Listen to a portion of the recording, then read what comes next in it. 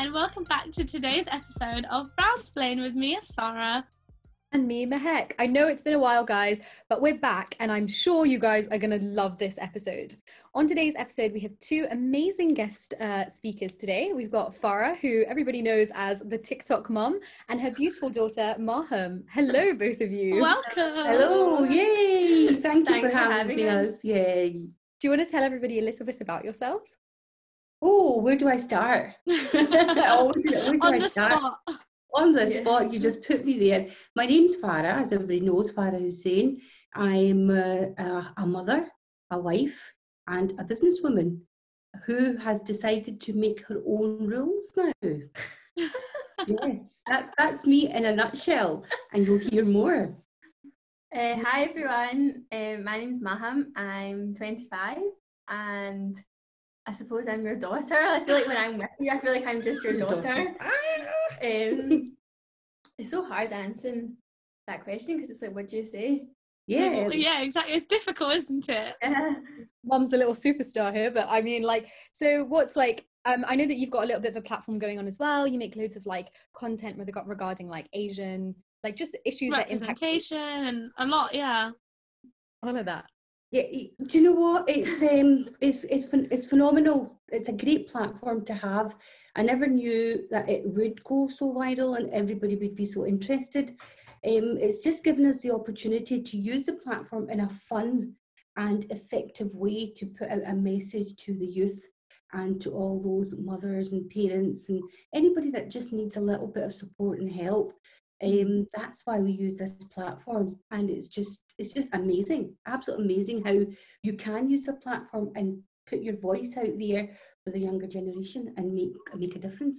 I think we found Farah on TikTok and we had a lot of people, like I had so many friends send us her TikToks being like, oh my god, you should have her on your platform, and immediately we like resonated with everything she was like, you know, trying to normalize and preaching about and trying to teach, and we were like, oh my, as soon as we saw her we were like, okay, we have to do this, and like immediately we got in contact with her, and it was really refreshing to sort of see you know, someone like Farah just make these conversations and sort of like make it into like a more of like an educational platform, whether that's for us, whether that's for our parents, and for everyone just to get a bit of an insight into our culture almost. Yeah, absolutely. I think this sort of ties into today's episode, which is called Dear Mum and Dad, and it sort of focuses on the grievances that the young generation have towards, you know, Asian parenting styles, but also just highlighting the good aspects of it and how we think we can sort of change going forward, which really ties into Farah's platform, which is all about like normalizing conversations that are definitely very important. And as of Farah said, like it's such a unique platform. I've never seen anyone put together something like this, and it's definitely been very well received. And you're definitely the best person to have this conversation with. Exactly. Really good, and also like you've had experiences for yourself and Maham, and like sort of like how you guys have worked towards creating a parenting style that works for you, and pretty much it would work for everybody else. It'd be so ideal for everyone. Yeah, literally. So I think it would be really nice for us to kind of get into that conversation.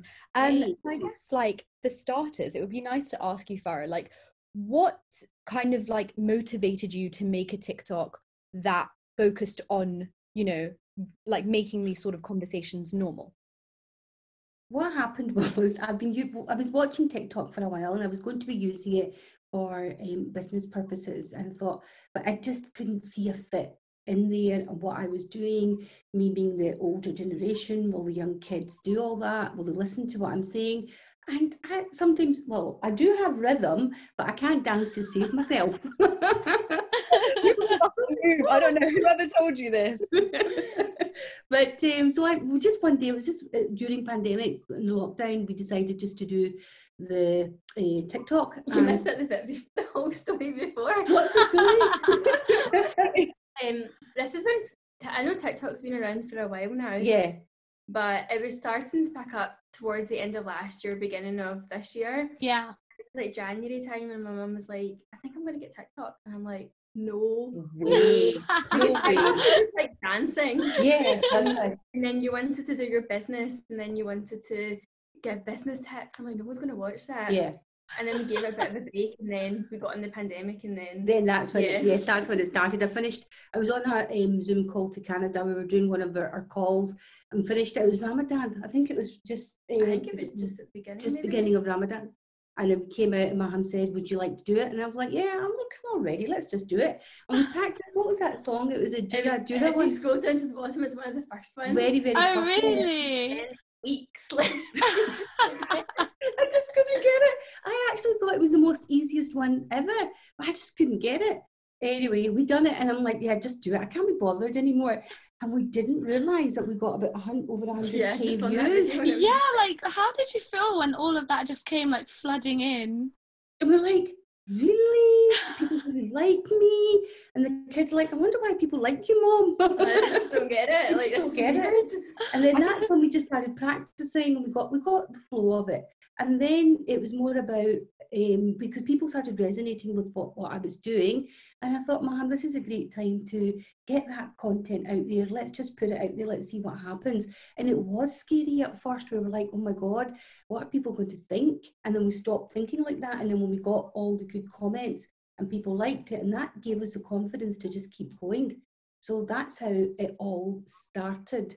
And then again, it resonated with us as well, as mother and daughter and son, and how we look after ourselves, and what they went through and what I went through. And that's how it all just originated from, and then things just went viral from there. I think like you mentioned that you don't like, you were like, I don't know if people are going to like this, and generally like that's how I came across you on the FYP, and automatically like I think a part of me was shocked, but also I loved it because it was like you don't have someone who looks like your mum, like, and like just be able to kind of hear them discuss conversations that you want to speak to your parents about. And I think that's why it resonates with people, because ultimately like a lot of us have grievances, and we don't, you know, there's a lot of like, I guess like Desi communities are quite conservative, and there are only so many conversations we can have with our parents, and that's just because of society. That's the way that we've been brought up.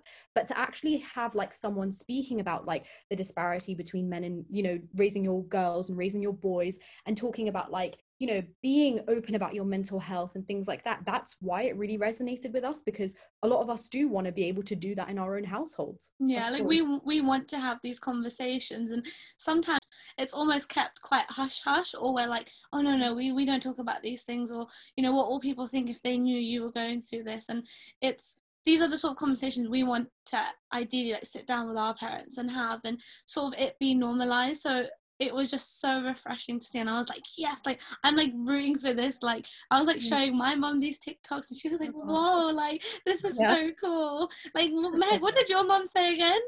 So I was telling my mum that we were going to do a video with Farah, and she's like, oh, I know who that is. I follow her on TikTok. I was like, firstly, mum doesn't have TikTok. And Yeah.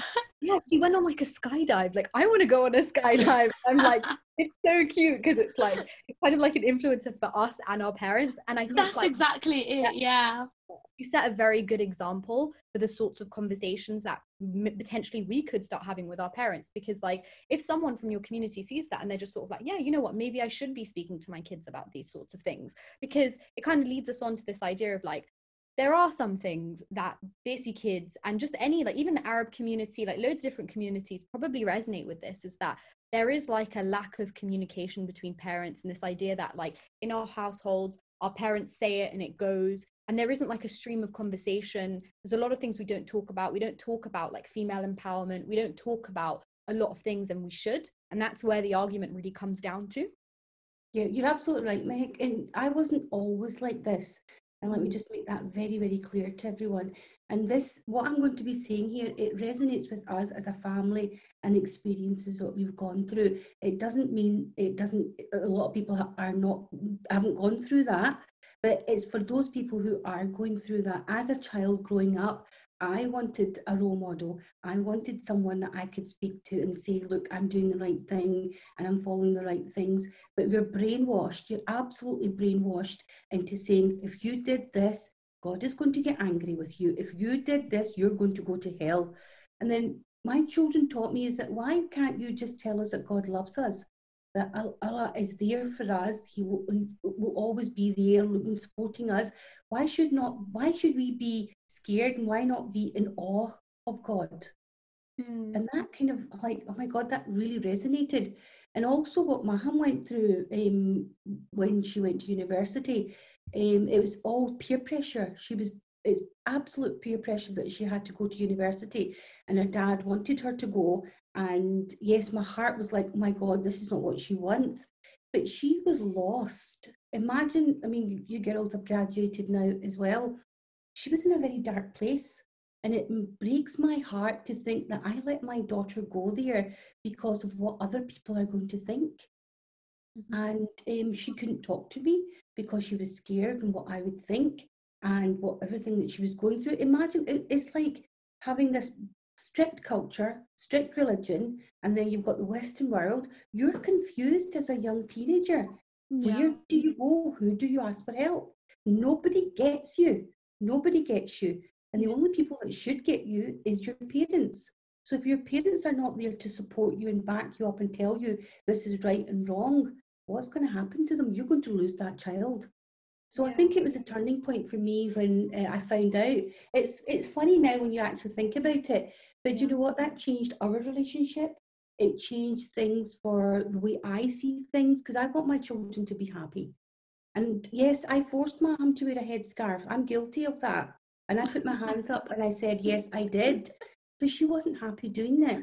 But it's not about wearing a headscarf. It's not about all those things.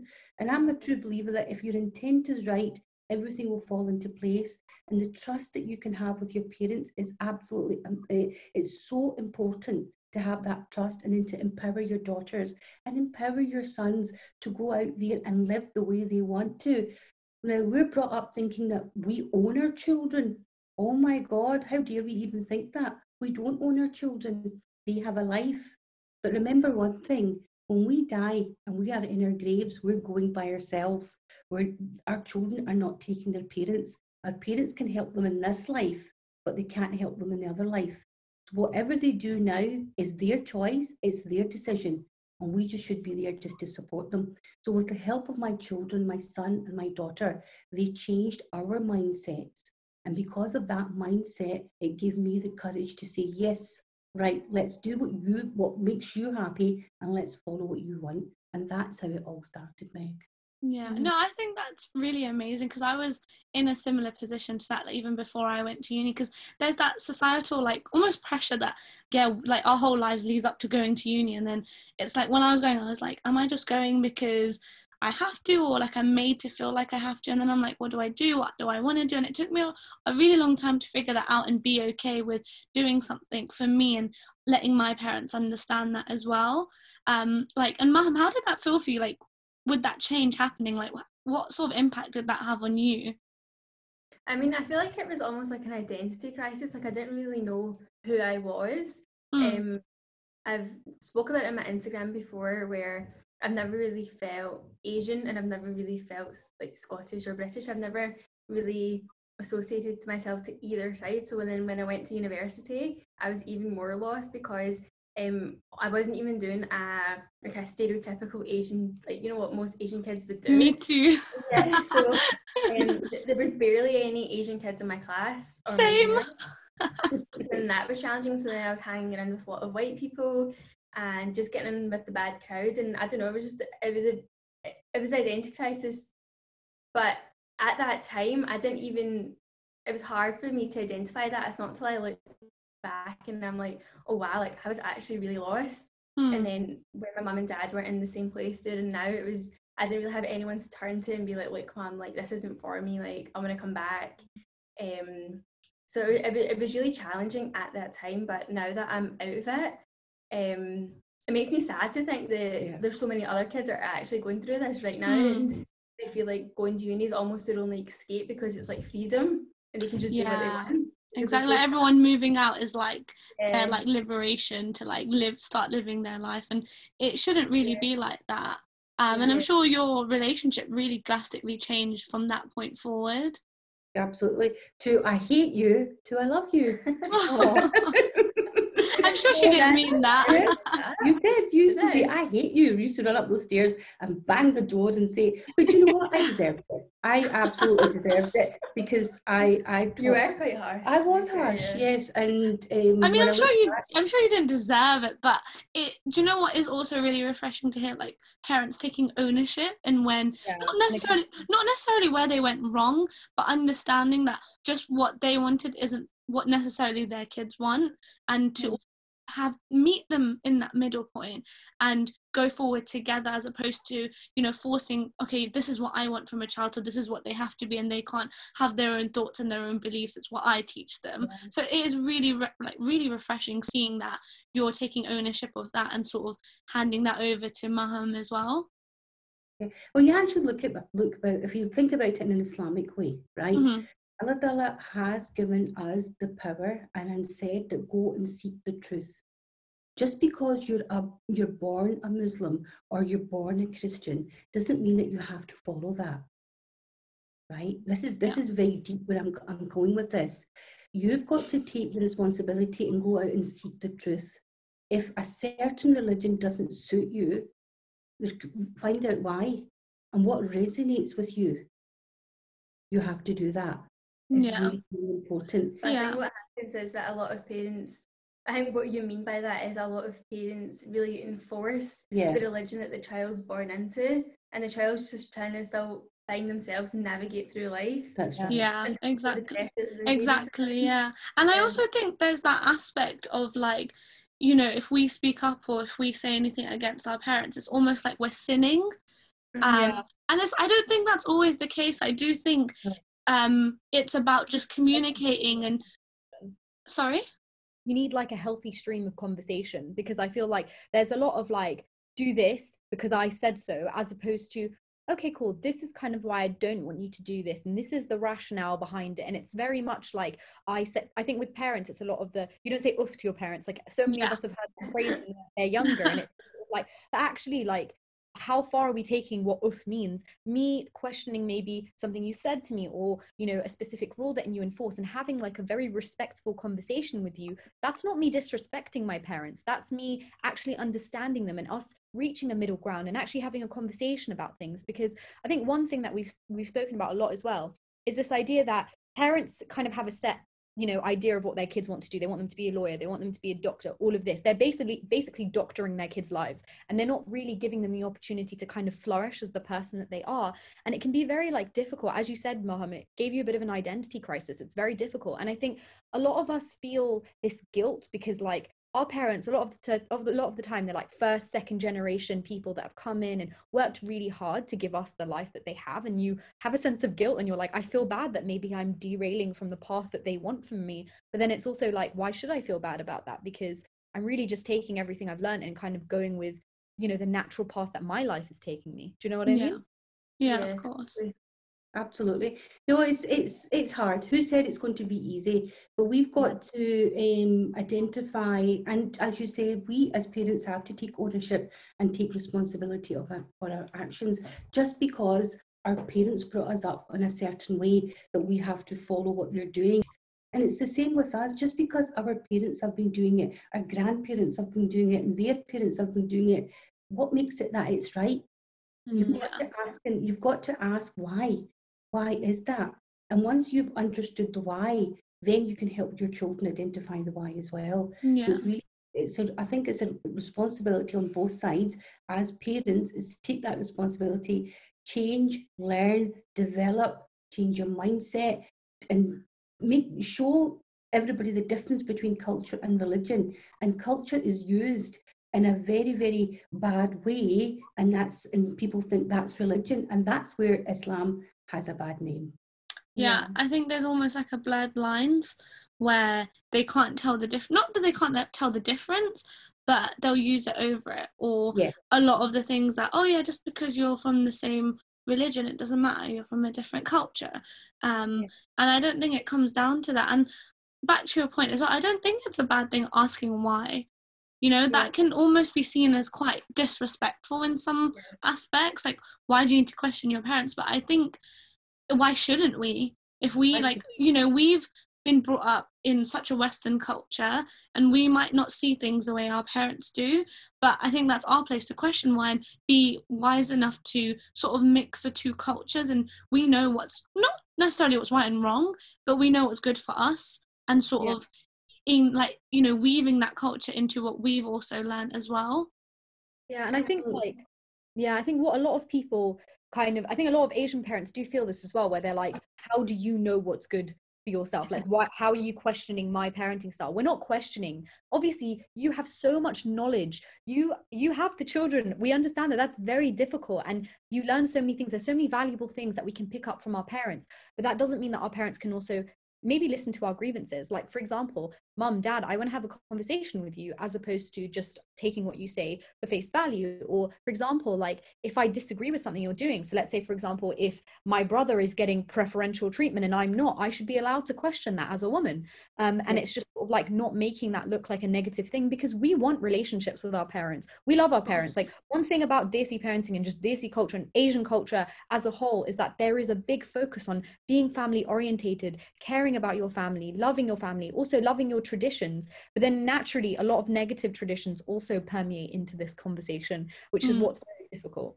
Yeah, like and it is always about what are others going to think, what is others oh my god, I was literally like thinking that, like, as much as like we hold our parents up to such a high pedestal in our lives, and I love that about our culture. I love how much we respect and how much love we have for our parents, but then that comes in with the what will people think. And I know that's impacted my life in many ways, and it is very, very frustrating that some parents lead their parenting style through the sense of, oh, I'm going to do this because it will make me look better as a parent to the community, while my child is suffering. Like, I don't agree with that at all. We don't. You used to say to me like, or like, oh, so and so will say this, or they will think this, and I'd be like, yeah, but like, why does that matter? Like, they're so irrelevant. And then you never really had an answer. You didn't know what to say. Yep. You were exactly. Just like, that. Just listen, just do as you're told. Yeah, exactly. Yeah, whether that's come with like education, like going to like a good school or studying something, or whether that's like how I dress. Like, I used to have like really bright blonde hair. My dad would be like, what the hell, like what will people think if they knew you were my daughter? Or loads of piercings on my ear. They'd be like, how, like what would people think if they knew you were my daughter? And I was like, I don't care. Like, it doesn't mean you're a bad parent because I have more than one pierced ear or I have a different colored hair. Like, it's not a bad thing. It doesn't work like that. Absolutely, it doesn't work like that. But you know what? It's as we were saying the other day, it's all about your mindset. If you can change your mindset and stop thinking what others are thinking, and actually love your children. We all love our children, but Of course, I want to see them happy. I want to see my children happy, and I want them to expose them. I want them to make their mistakes. We've made our mistakes. Now, they might not make the same mistakes that we've made, but they'll make their own mistakes, and you learn from them. And it's not failure, it's all about learning. How can I do something differently, and how can I achieve this and that? And if you have the support of your parents, it doesn't matter what anybody says. Who cares? As long as your mom and dad are okay, God's okay, that's it, you're fine. You're only answerable to your Lord as well. That's what I always say. Yeah, and I think the point that you make, which is like letting your kids make their own mistakes, is really important, because like I think ultimately when we're held to the high standards that we do things, we hide them from our parents. Like, one thing that my parents to me, like, again, like we didn't always have the best relationship, and now we have a really good relationship. Back in the day, I used to hide everything from them, but now I'm in a place where I'm so comfortable, I'm not hiding around, I'm telling them everything. And that mentally was so much better for me than just running around the house and like pretending to be one person at home and then pretending to be someone else when I'm out with friends. I think a lot of us are guilty of living that like Hannah Montana lifestyle, where like one person at home, or I would like, whether that comes to like, you know, the way you dress, like I'm sure many of us have like gone out in a skirt and we're wearing like ripped jeans underneath. Like I'm so guilty of that.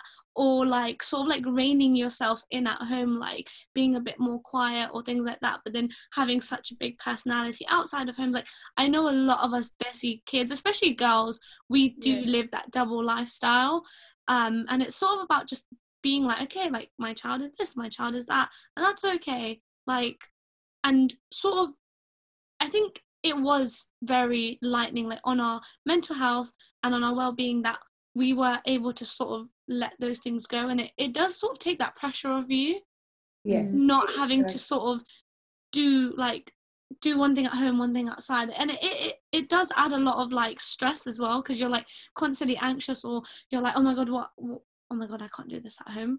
Do you know what I mean? You're constantly feeling guilty. You're constantly feeling as if what I'm doing wrong, and you feel like a bad person. Yeah. And that's not a nice feeling to have. It's not a Yeah. nice feeling. And when it comes to, if you do that now, what are you going to do when you get married? Exactly. You're going to take that trend into your marriage. Yeah. And you And want to have an kids. open, honest relationship. And then the compound effect is that you'll probably do that to your daughters as well. Because Exactly. you've not had the courage or the confidence to stand up. Mm. And this is where it comes really, really important to empower your daughters to become independent thinkers and to be financially secure.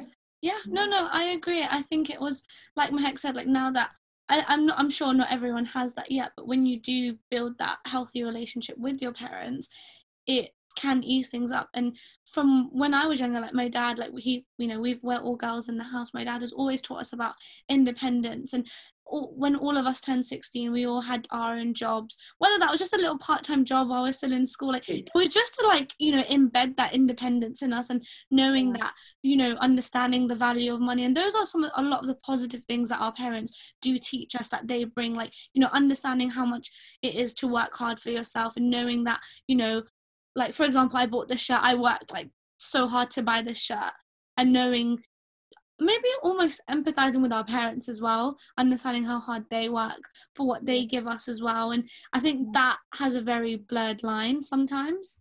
Yeah. And a lot of children are trapped because their parents do everything for them. They Yeah. give them the money, they give them the cars, they do all that. Then they feel trapped because they can't do anything. They've got to listen to their parents. They've got to listen to what they're saying. But if you don't empower yourself and don't become independent and stop relying on anyone else except for yourself, then they wouldn't be so trapped. They wouldn't feel trapped. Exactly. And that's what we teach, isn't it, Maham, now as well? Is it to become independent and just have your life? And yes, when it comes to marriage, every child, everybody is entitled to marry who they want. Yeah. They are entitled. Yes, if you fall in love with someone that's not Muslim, you obviously tell them that you come with baggage. This is what we do before you go into the deep relationship. But if they're a nice person and they're willing to convert and they're willing to make your daughter or your son happy, then why can't we accept them into our community? Why can't we have them in our families? Why is it a big stigma about it? Why is that? And why is it that you have to get married at a certain age? Yes, I know. Oh my God. Oh, I get it. Frustrating, yeah. When you find someone and you're going to spend that your whole life with that one individual, you've got to make sure he or she is the right person for you. Yes, Farah, I completely agree with that, because I think when it comes to marriage, especially in my culture, I'm from Bangladesh, and we have a very thing in our culture, like Bengalis have to marry Bengalis, because there's a massive belief that culture stick with culture. And I feel like it should be as long as, for me personally, if we're the same religion, it shouldn't matter what countries we're from, just because of little things that, I'm sure there's language barriers that our parents feel like, how am I going to talk to, my child's husband or wife if I can't, communicate with them, or we can't share the same cultural traditions that you did growing up. But I think moving away from the fact of, what will people think if you marry outside of your culture, I don't think that's a massive thing that parents should guide upon. Or also the female pressures that gets put on, because I've been told you have an expiry date. Yeah. I cannot deal with that, because I don't think I expire next year. At all. I expired. Exactly. Yeah. And I think a lot of parenting style, I think ultimately we've spoken about this a lot in this episode, and it's about endorsing your child's own just natural, where they want to go in their life. And I think, unfortunately, a lot of the way that we are parented is kind of in a way to prepare us for marriage. So we've got, that's not just for boys and for girls, sorry, that's also for boys as well. And it's you're expected to have everything on lock by the age of 20, when in reality, you've just come out of uni, or you're still in uni. Exactly. And you're not ready for this sort of situation to happen, but there is that pressure always to kind of like be financially stable. It's very difficult in today's economy to be financially stable, buy a house by like 21. Yeah, and then even for girls, like to be like super domesticated, and that's, you know, that sort of thing is what your life focus should be. And do you know one thing I really do not like about some parenting styles as well is this idea that you can do whatever you want when you get married, because it's apparently I'm moving on there and now I'm going to be parented by someone else. Yeah, I don't exactly. like that ideology. Yeah, or the aspect that your life starts when you get married. Yeah. And I don't agree with that. I think, yeah, it's the next chapter of your life, but it's not like my life is leading up to getting married. Yeah, you see like so many girls can't go on holiday because their parents are like, oh, you can only go when you're married, but you see all these boys going to Exactly. I'm like, how are you allowed? Exactly. Like there's that double standard with like girls and boys, especially in our culture. And I'd like, you know, like, oh, you know, yeah, a guy can get married at 35. It's okay, you know, he's not the one having the babies or things like that. Like, we're just seen as like, we're just seen to just pop out babies by like 25. No, I'm sorry, it doesn't work like that. Exactly.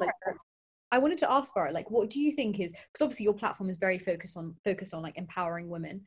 How do you think that Desi parents can change the structure of their homes to kind of like make sure that there isn't that massive rift between, you know, guys and girls? Because ultimately girls do feel like they're not having their voices heard. Yeah. Absolutely, that's a good question, Maham. Basically what it is, when you talk about girls should be domesticated, boys should be domesticated as well. Yeah, it works both ways. If a boy needs to understand how to do DIY, then the girl needs to understand how to do that as well. I didn't even know how to change a light bulb.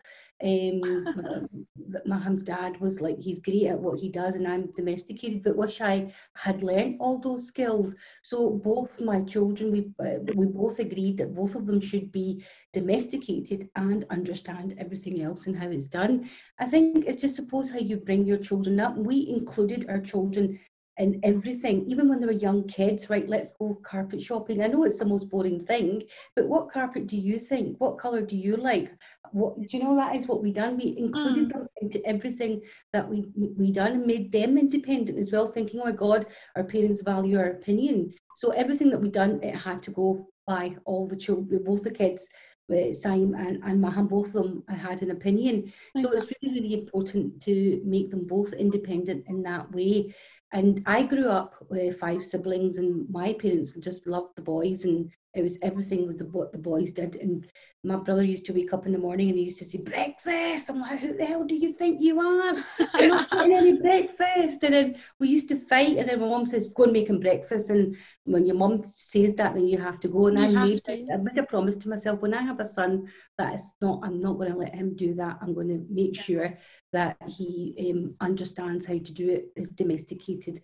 And he's a great baker as well. That's amazing. Like, what do you think are the sort of things you're teaching both your kids at the same time, whether that's, you know, even like talking about girly stuff to boys? Like, do you feel like you're doing that as well with your son to sort of just normalize those things and that he can feel comfortable talking about as well? Because, you know, like even in our community, there's certain things we can't talk about in front of our dad or in front of our brothers and cousins because it's just weird. No, it is weird, but then we do talk about periods, don't we? And if I'm not feeling well, if I'm run down, I'm like, Simon would say, Mum, you on your period? And I said, yes, so okay, let me look after you, make you a cup of tea.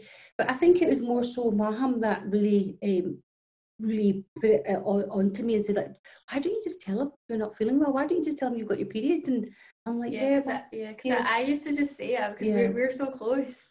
And I was like, he's literally like my best friend. So I'm like, I'm not going to hide anything. So like, if I'm saying it, I'm like, well, you can say it too. I don't understand why you're can't say it. Yeah.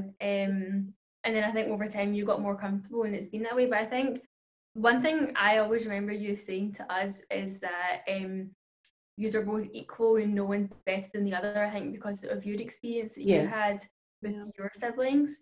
And I think I don't even like. It sounds a bit like corny, but it's not like, I don't think you see gender, if that makes sense. Like it's not like my mum sees like me as a girl and my brother as a boy. It's more just like these are just my kids and they're equal. Yeah. We need that going forward. I think that's such a good idea to have, because ultimately, like this, there's this argument that even if you start to treat your kids differently, giving one person more respect compared to the other, or giving them more of a voice, you like unintentionally, you do create this sort of like tension between them. So previously when we were younger, my parents implemented this more. Now we're very much like on an equal platform, but that created a really horrible relationship between me and my brother, because a young me was jealous that my brother was getting all this attention. Like, why was I not worthy of that attention? And it's like, I think even with like something as small as periods, it's like we have to hide our struggles, we have to hide our issues. It's not fair. And like we didn't used to really talk about periods and like just, you know, just being like ourselves. Like we were very private. And then it was when I kind of like got engaged and I went to my fiance's house that he was like openly speaking to his mom about it. He'd go buy his mom chocolates, his sister's chocolates, and I really admired that. And I thought it was so sweet. And just having that sort of like focus on that, because that is another, you know, household where I think like the relationship was so good because there's a lot of respect for women. And I think when you start to, you need to kind of instill that in your children as well, because we do have a misogyny issue. When you are giving men more respect than women, you are creating like very horrible ideologies. And this is your son that is going to go and get married to another woman, and he's going to take those ideologies with him. And that's something I don't like. But you also mentioned another point about how like, and I think it's kind of derailing from that this conversation. It's just this idea that you give your kids the opportunity to be heard, even if it's as something as small as like what color of the carpet. And I think like able to give your kids a voice, teaching them accountability when you say sorry, it actually breeds people who become very decent human beings. And I think that's an important thing that we need to focus on in our community as well. That's right. I mean, my son Simon's never been one of those boisterous children. He's just been dead calm and just gets on with it, with things, and he takes everything in his stride. And I'm his number one priority. His sister's his number one priority. That's the sweetest thing ever. He really looks after us. He's going to cringe so much if he hears once he hears it, but that's just who he is. Yeah. Yes, he will make a good father. He will make a great husband. It's because the way he's been brought up. And I think mothers, we should not overprotect our children. It could be your daughter or it could be your son. Don't overprotect them, because you can't wrap them up in cotton wool. You have to let them go. I let them go. And I don't know if I've told you this story, but I'm going to tell you this now, Maham. But oh no! When I went to climb Ben Nevis, I was away for 3 days. And Maham just had turned 21, and Maham said to me, "What about dinner?" And I'm like, "Well, you can make your dinner. I never cooked it." And I think that's when I realised as well that I'm doing too much. So I just left for 3 days, and that was me learning, finding me as well to children found themselves, but I had to find me, being married at a very young age, bringing up my children. I didn't have a life, so I had to create a life for myself. Of course. Mothers need to do that. It's really, really important. Yeah. So that's when I decided to let them go and be them who they are, and I need to create my life, because they're going to get married. They've got a life. I can't run around them all the time. I need a life. Yeah, so I think I'll go with my friends on holiday as well. Hello. I think you should. I think it's really important, because, you know, for like even me, like my mom got married really young, and it was like she probably had to give up a lot of stuff, like studying and going to uni and like following her dreams, because she got married and moved to a completely different country. And I think it is important to also emphasize that our parents have to still find themselves, you know, like my parents spent a lot of their lives, you know, bringing us up, and now only they're enjoying their free time and being able to do the things that make them happy. And I think it's amazing that you climbed Ben Nevis and you went skydiving. Like, you can still find yourself at any age, but also understanding that you can also let your kids do that as well.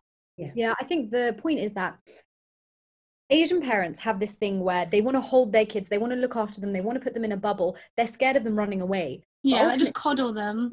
When you let your kids go, they will come back, and it's that trust that they will come back because they love you, they care about you. Like, again, we have such a big emphasis on loving our parents, but the more you kind of like hold us in this, you know, dungeon, we kind of like we will run away. I feel like, you know, from being at uni and like being at school and stuff, like I've seen the parents that try to rein their kids in the most are the ones that rebel the most, and will go and will not come back, and it will be literally going against everything, like, you know, I say quote unquote what their parents would be disappointed in. But it's like, once you have that trusting relationship with your parents, or them understanding what you like and the things you do, they're always going to be there, and you're not going to feel like you have to lie to them or you have to hide what you're doing. Like, I would hate to like lie to my parents where I'm going, because I'm like, what if something happens to me and they don't know where I am? And I've lied, and that's the last thing I've done. and you feel the need that you have to do that. Exactly. I think like another topic that we can kind of like go on to is mental health, and like, you know, the lack of appreciation and the lack of like dialogue that kind of engages there. Like, do you think mental health in your household is a very, very big thing? And like, are you guys always like communicating with each other about how you feel and that sort of stuff? Meg, it's so important. I think, Maham, you can take this one. And She's like, why me?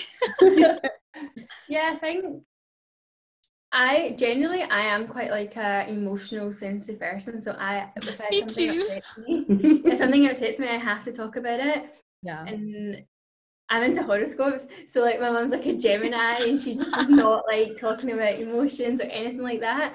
So it took us a long time to actually start talking about feelings and emotions, and this makes me feel like this, and this makes me feel like that.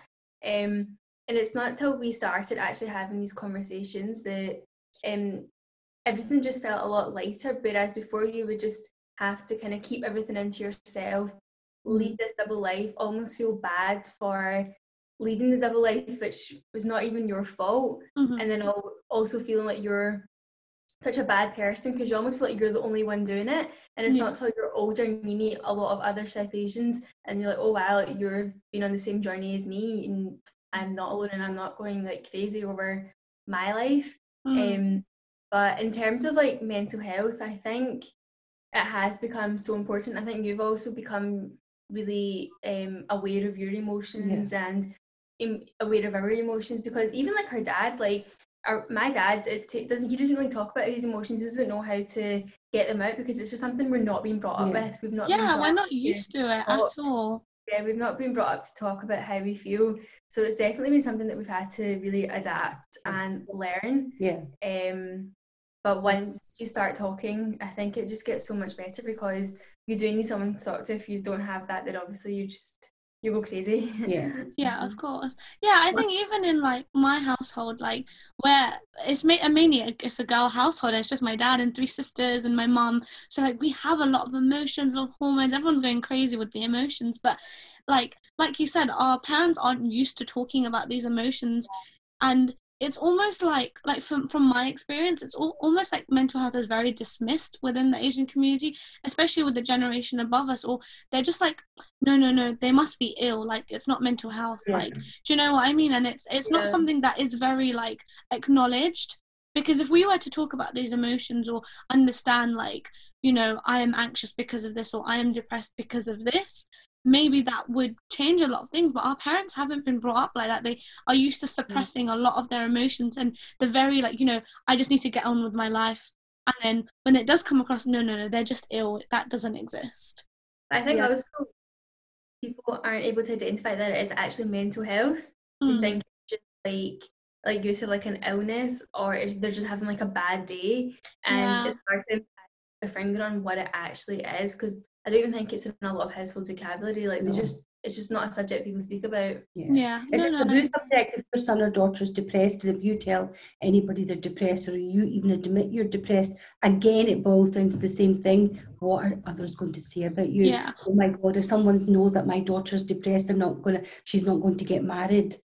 Or they're going to think I'm a bad parent, like what did I do? And then sort of bring it onto themselves like that. And I think like one of the things about mental health as well is like, I think there's a resistance to talk about it, because when you tell your parents, hey, like I'm not feeling that great, or like you want your parents to listen, because at the end of the day, your mom, your dad, they're your source of comfort. Like biologically, they're your source of comfort. And when you talk to them about not feeling well, they don't have the same sort of reaction as opposed to, let's say, if you fell down and hurt your leg. And it's really upsetting, because I think a lot of parents that I've noticed, like when I first spoke to my parents about mental health, I think they innately felt like, oh my God, have I failed my children? But the truth is you haven't. I'm just going through something and I need you to be there for me in this instance. And I talk about this because we talk about how, like, you know, the elder community, they've gone through mental health. Like I personally, I've spoken about this before.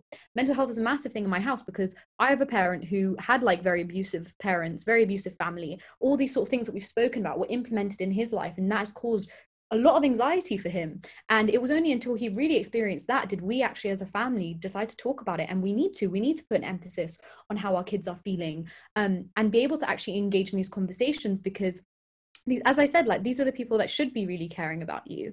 And I think, like, it ties into the idea of, like, when it actually comes to parenting and mental health specifically, it's this idea of living a double life. So I think it's an interesting question to pose to you, Maham. Like, what do you feel like, what sort of advice would you give to someone who is in the process of talking to their parents or trying to kind of discuss things with your parents? Because you've had that experience with your parents where you actually, like, had the courage to go and speak to them and say, I don't like how things are going. Like, what sort of advice would you give to someone who's trying to do something like that?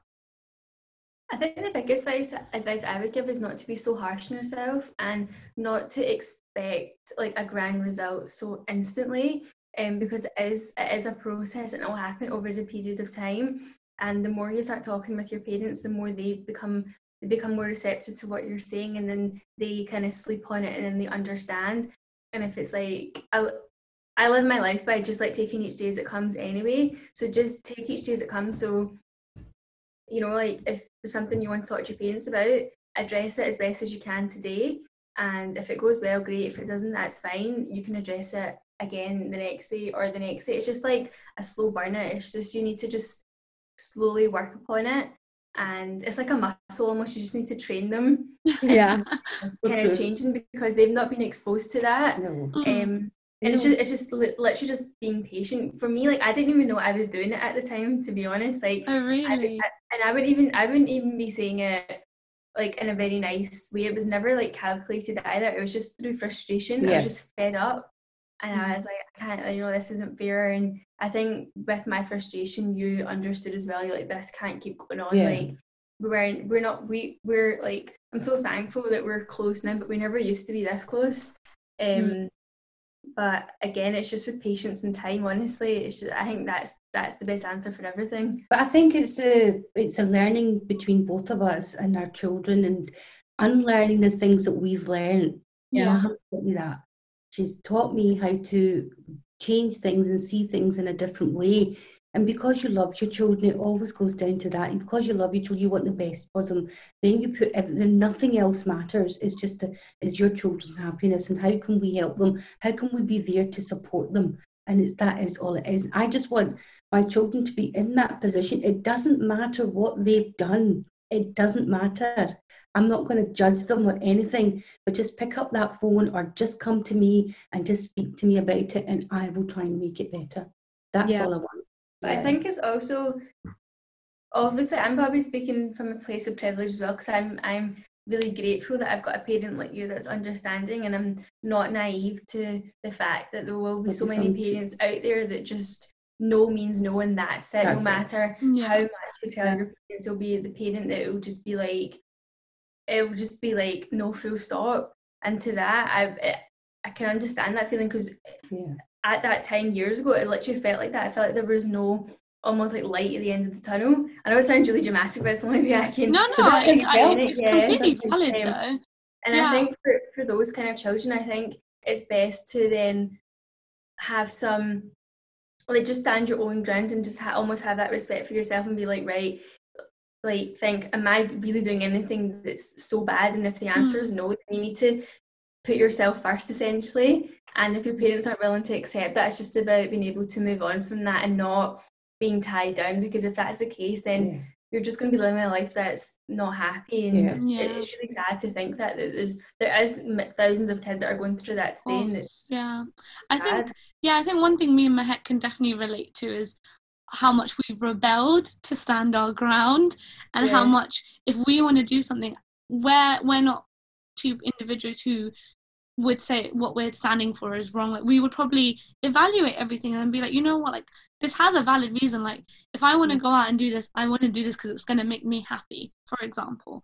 And I think we're two people who have broken a lot of boundaries within our individual families, that to the point where things do become normalized. Like, for example, in my family, you know, like going on holiday, going out with friends, staying with friends, or doing this XYZ, you know, it took a lot of rebelling for it to be normalized. So I would definitely agree with the keep standing your ground, and, you know, you'll chip away at your parents one day. And I'm not sitting here being that person that's going to say like, oh, just talk to your parents, I'm sure they're going to understand. If they love you, no, I'm not saying that. Like, we know it's not as easy as that within our community and within our cultures, but I can say that if you keep going at it and you stand your ground, something will come from it. Yeah, I totally think agree.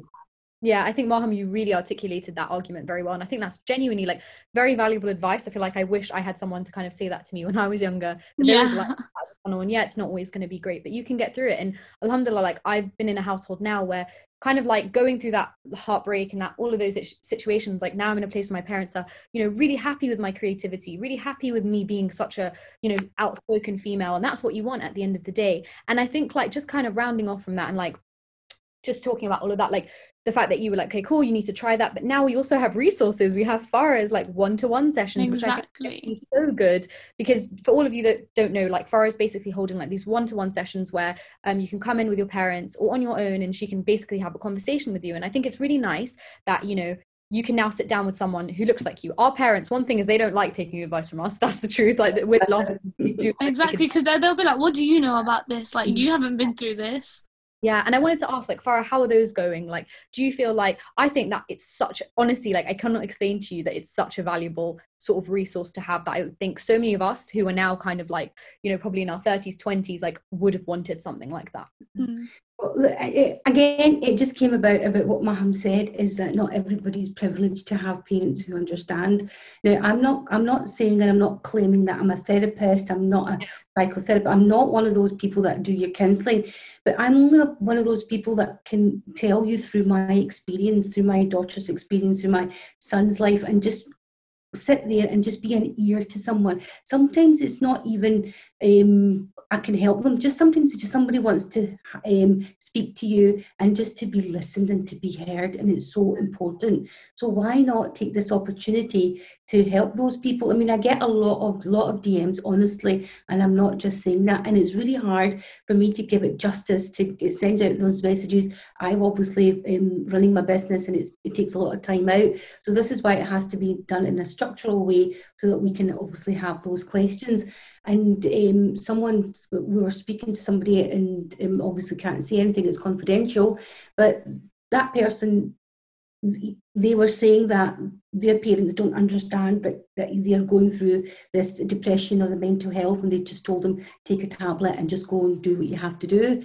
That breaks your heart, you know. So even things like that, and then being a business connector, I have the connections, I've got the resources, I've got the organizations that I work closely with that I can refer them to, so that if they need professional help, I'll put them through to that. Because with our culture, we don't understand who we can speak to, who do we trust, right? So that's really important. You need to speak to somebody that understands you and gets the background that you've come from. So you can't just pick up the phone to any therapist and say, this is what I need. So hence why it's really important for me to reach out. So even if I could take a little bit of time out and listen to these people, and it would change their mindset, or maybe change those thoughts that's going through your head, just that little bit of help. I just want to be there for them. And as I always say, I wish I had somebody to speak to. I didn't. And I just want to be that, like your TikTok mum or your TikTok whatever you want to call me, by all means, I don't mind. Your granny, I don't care. But as long as you've got someone to talk to. Yes, I've put a price on it, is to protect myself, because I don't want any Tom, Dick and Harry. You know, you don't know who you're going to speak. You don't know what's out there. I've put a minimum cost on it so that it's affordable for everybody, and it's not too much. So that's the reason why I'm doing it. But as I say, I don't claim to be a therapist. Just you just have to say, agony aunt. That's it.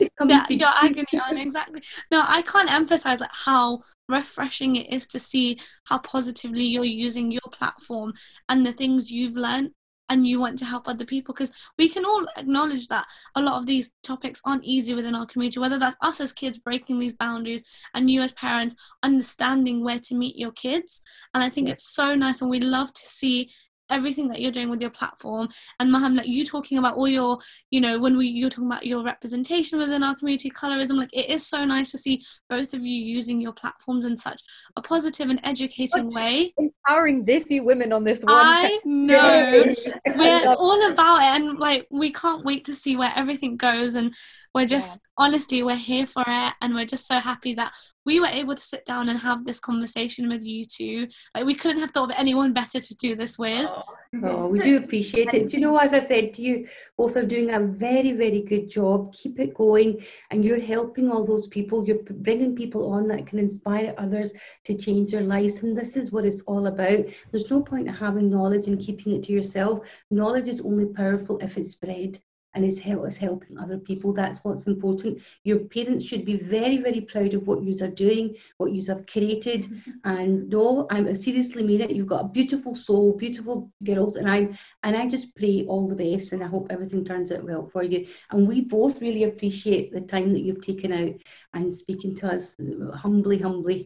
Honestly, we're just so happy that you love to sit and down and talk to us, and like it's just, honestly, we feel so blessed for that, and like just keep doing everything both of you are doing.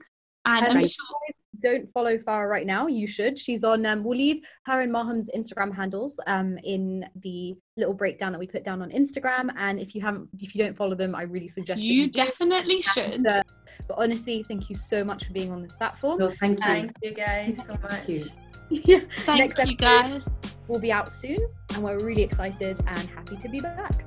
Thank you guys for listening and for being here, and we'll catch you on the next episode. Bye guys. Bye. Bye.